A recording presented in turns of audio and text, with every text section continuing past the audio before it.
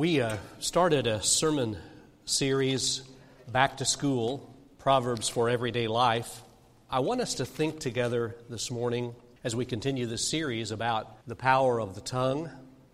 And in just a moment, I'm going to be reading two scriptures from Proverbs, the 18th chapter, verses 6 through 8, and the 25th chapter, 11 through 13. So you may want to have your Bibles open and ready. Before we do that, let's take a few moments and pray together, shall we? We thank you, loving God, for your eternal and steady presence, for the wonderful truth that the soul can cry out to you and find you faithful in all seasons. We pray today that you will bless our hearts, bless our church family, be with those who are struggling with illness, be with those who have heartache and grief. Be with those who are dealing with economic pressures and family strife. Dear God, be with those in our community who don't have enough food and don't have shelter. Care for them and watch over them and make us good stewards of our influence and our deeds and our resources, that we will do those things that work to help those in need. We pray for our sisters and brothers in the Hispanic Fellowship, Familia Cristiana Internacional. We pray your richest blessings as they meet to worship today. We ask today that you bless churches everywhere where the name of Jesus is lifted up. We pray especially for victims of Hurricane Harvey, for the first responders, for those who have lost so much in this devastation, for their continued safety and the rains that will follow, and in the works of restoration. May we be faithful in praying for them and sharing with them as the opportunities arise.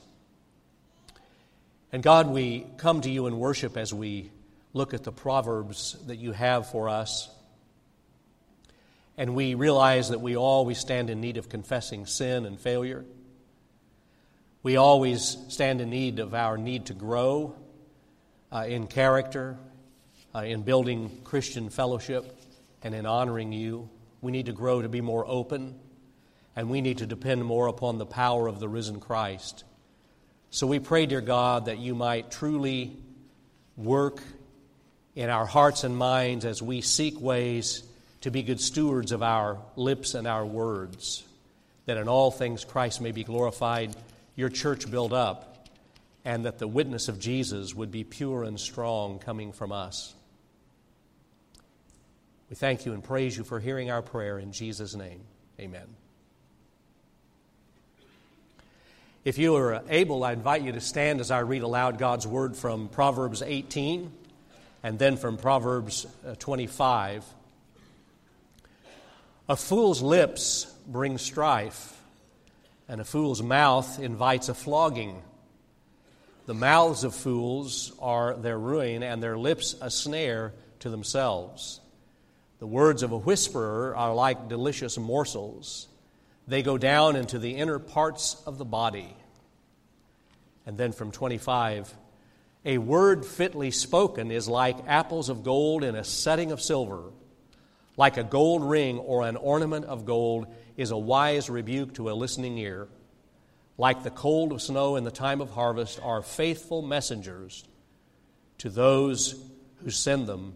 They refresh the spirit of their masters. The word of God for the people of God. Thanks be to God. You may be seated. Somebody said that the book of Proverbs is like taking the 66 books of our Bibles and mashing them down and condensing them down into bite-sized nuggets that just sort of distill down the truth of God without all of the stories. And that's a pretty good way to describe the book of Proverbs. God's truth sort of condensed down into nuggets and leaving all the stories in the background out. We have been thinking together about the book of Proverbs, and we've talked about the fact that Proverbs deal with God's wisdom, and wisdom's not the same as knowledge. Remember, we talked 2 weeks ago about the fact that there's lots of knowledge in this world, but not a lot of wisdom. because wisdom is God's truth that's organized in productive and helpful ways. And I want to show you on the screen, God's wisdom is knowledge organized in order to build character, build community, and honor God. And almost anywhere you go in the book of Proverbs or other wisdom literature of the Bible, including some of the Psalms, you will find them focused on taking knowledge and making it organized in such a way to build character, to build community, and to honor God. And that's especially true as the Proverbs teaches us about the use of the tongue, about the use of words.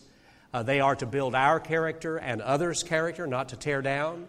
They are to build a sense of community, not to destroy community. And words are to be used to honor God, not to blaspheme. And so you see, it's a very powerful concept. Now, an interesting fact that I had not known until I began this study, the book of Proverbs contains 90 references to the tongue, the lips, or the mouth. In other words, our words that are spoken. 90 references in the 31 chapters of Proverbs. So we're striking on a fairly dominant theme when we think about the use of our words.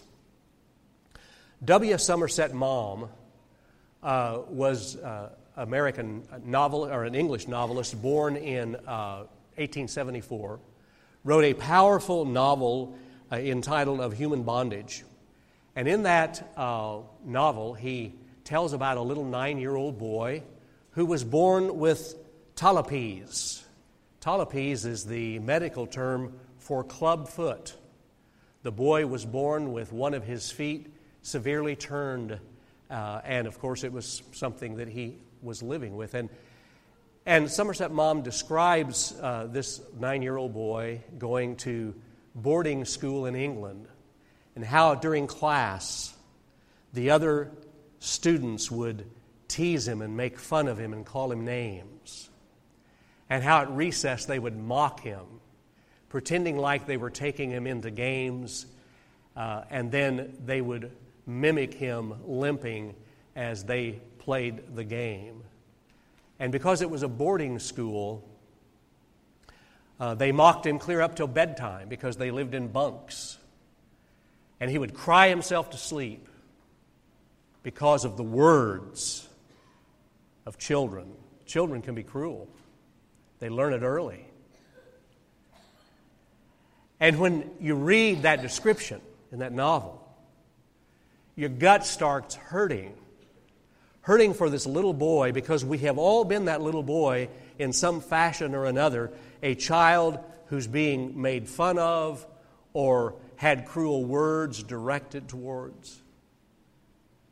But another reason that our gut hurts when we read that story is because sometimes we have been the one saying the ugly words to the other people.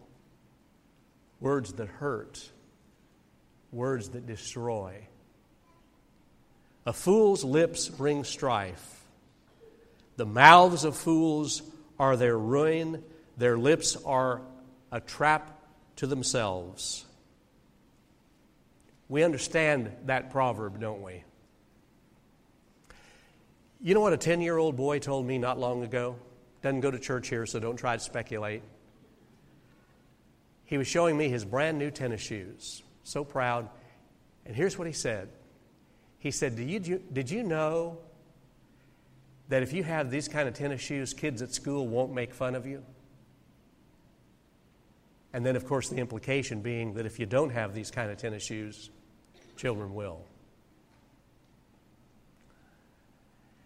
And, of course, 90 verses in Proverbs talking about the use and abuse of the tongue.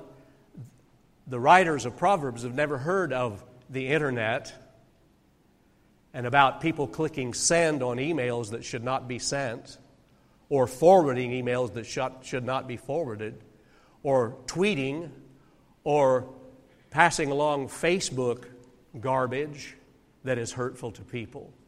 Cyberbullying had not been invented, but the principle is still the same, to bully with our lips.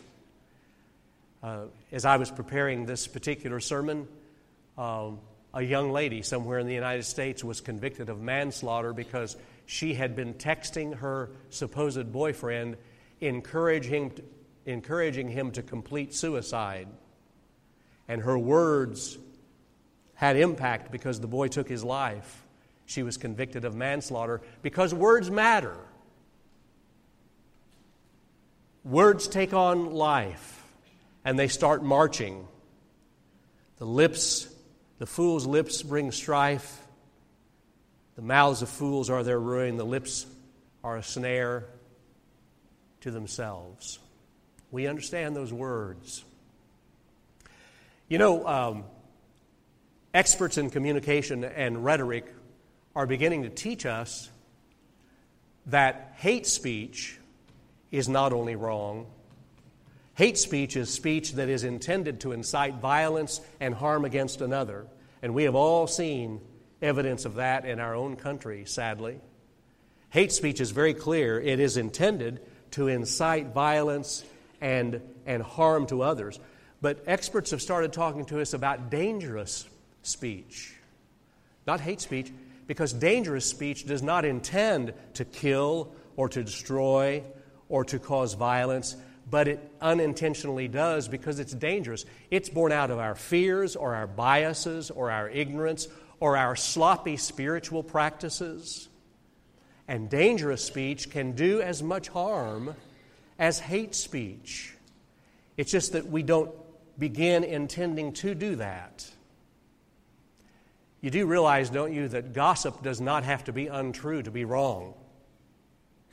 There are just some things that don't need to be repeated. And it's so interesting, the psychological insights of the writer of Proverbs. He says, the words of a whisperer are like delicious morsels. Have you noticed that when you lower your voice to tell something really juicy, people sort of listen? The words of a whisperer are like delicious morsels. I mean, if you put a great big bowl of M&Ms down here on the communion table, there's only so long people can walk by it without taking one. Right? I'm not the only one, right? Then why are the M&Ms in my office disappearing all the time, right?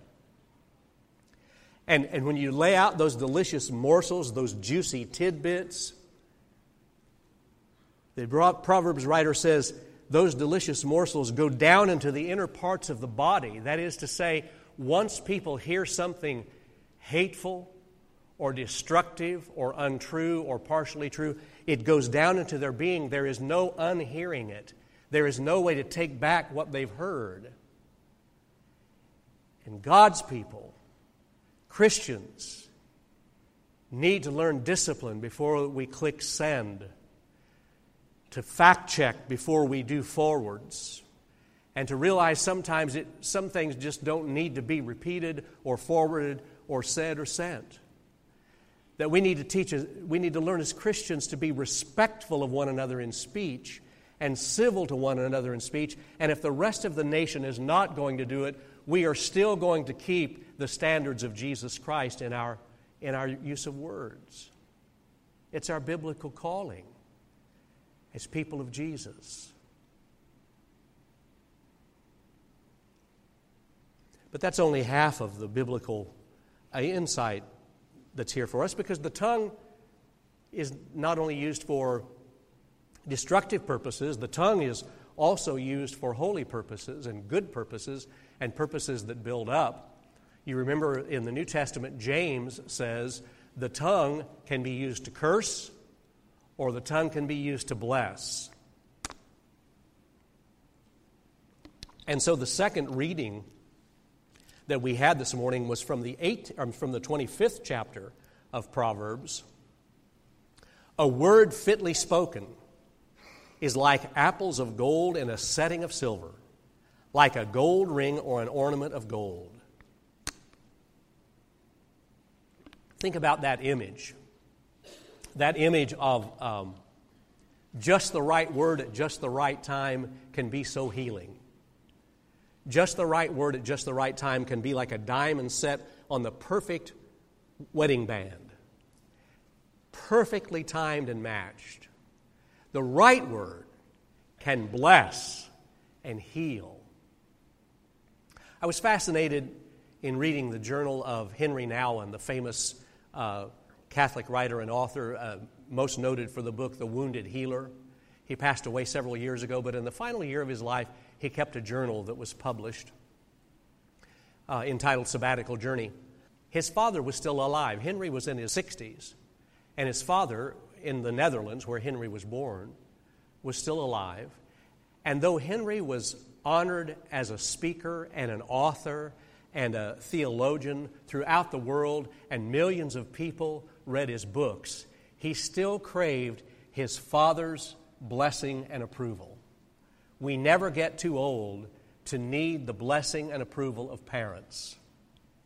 And after all of that adulation and attention, and people lined up for him to sign his autograph in his books, he still needed his dad's approval. And in the Netherlands, Henry's writings had been published as a daily column in the daily newspaper there in the Netherlands.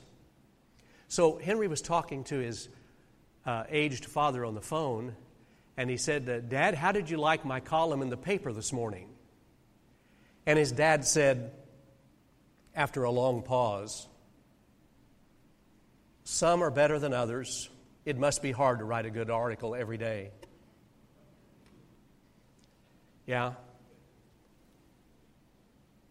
The power of words to bless, or the power of words of missed opportunities when we don't get to do the blessing because we simply missed it. Mark Twain once said, "I can live 2 months on one compliment." Can't you? You can live 2 months on one compliment. It can just revive your soul. A word fitly spoken is like apples of gold in a setting of silver. Like gold ring or an ornament of gold is the wise counsel, the well-spoken word at just the right time, the power to bless. Years ago, I was in a worship service here in the United States when a British Baptist, David Coffey, was preaching. And he had a wonderful sermon. I don't remember what it was, but he had the most unusual ending to his sermon. Instead of browbeating us for our sins and telling us what miserable worms we were, he said, "I want to close this sermon by blessing you." And he talked about the power of words to bless. And he said, "We have single moms out there, and I want you to know that I bless you for your courage in just making it through the week and following Christ during tough times. In the name of Jesus, I bless you." And we have moms out there who work and moms who stay at home, and either way you feel guilty. I want you to know that God loves you and cares about you and sees all the sacrifice you make, and in the name of Jesus Christ, I bless you. He said, "I know there are senior adults out there and you feel cast aside and not listened to anymore. But God sees your courage and God sees your faithfulness, and nothing you've done is wasted, and in the name of Jesus Christ, I bless you." And then he came to this. He said, I know there are fathers out there who feel guilty because you don't spend enough time with your family, and you feel like you failed in some ways. But I want you to know that God sees what you do, and God understands, and in the name of Jesus, I bless you. And at that particular moment in my life, I don't know what was going on, but I just was feeling like a really lousy father.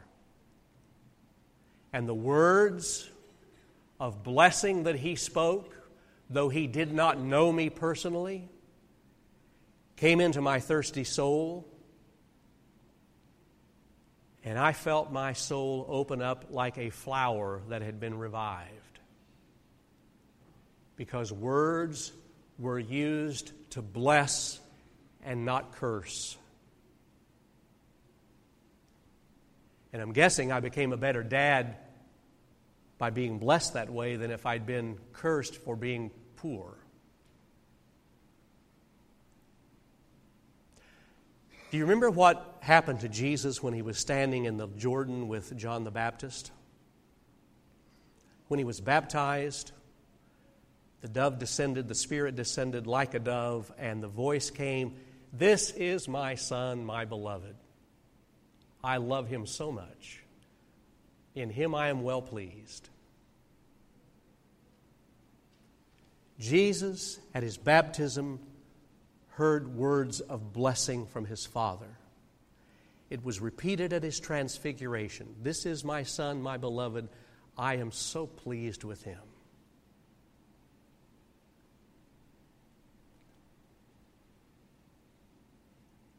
And you do realize that to become a Christian is to come into the same kind of relationship with God that Jesus has, right?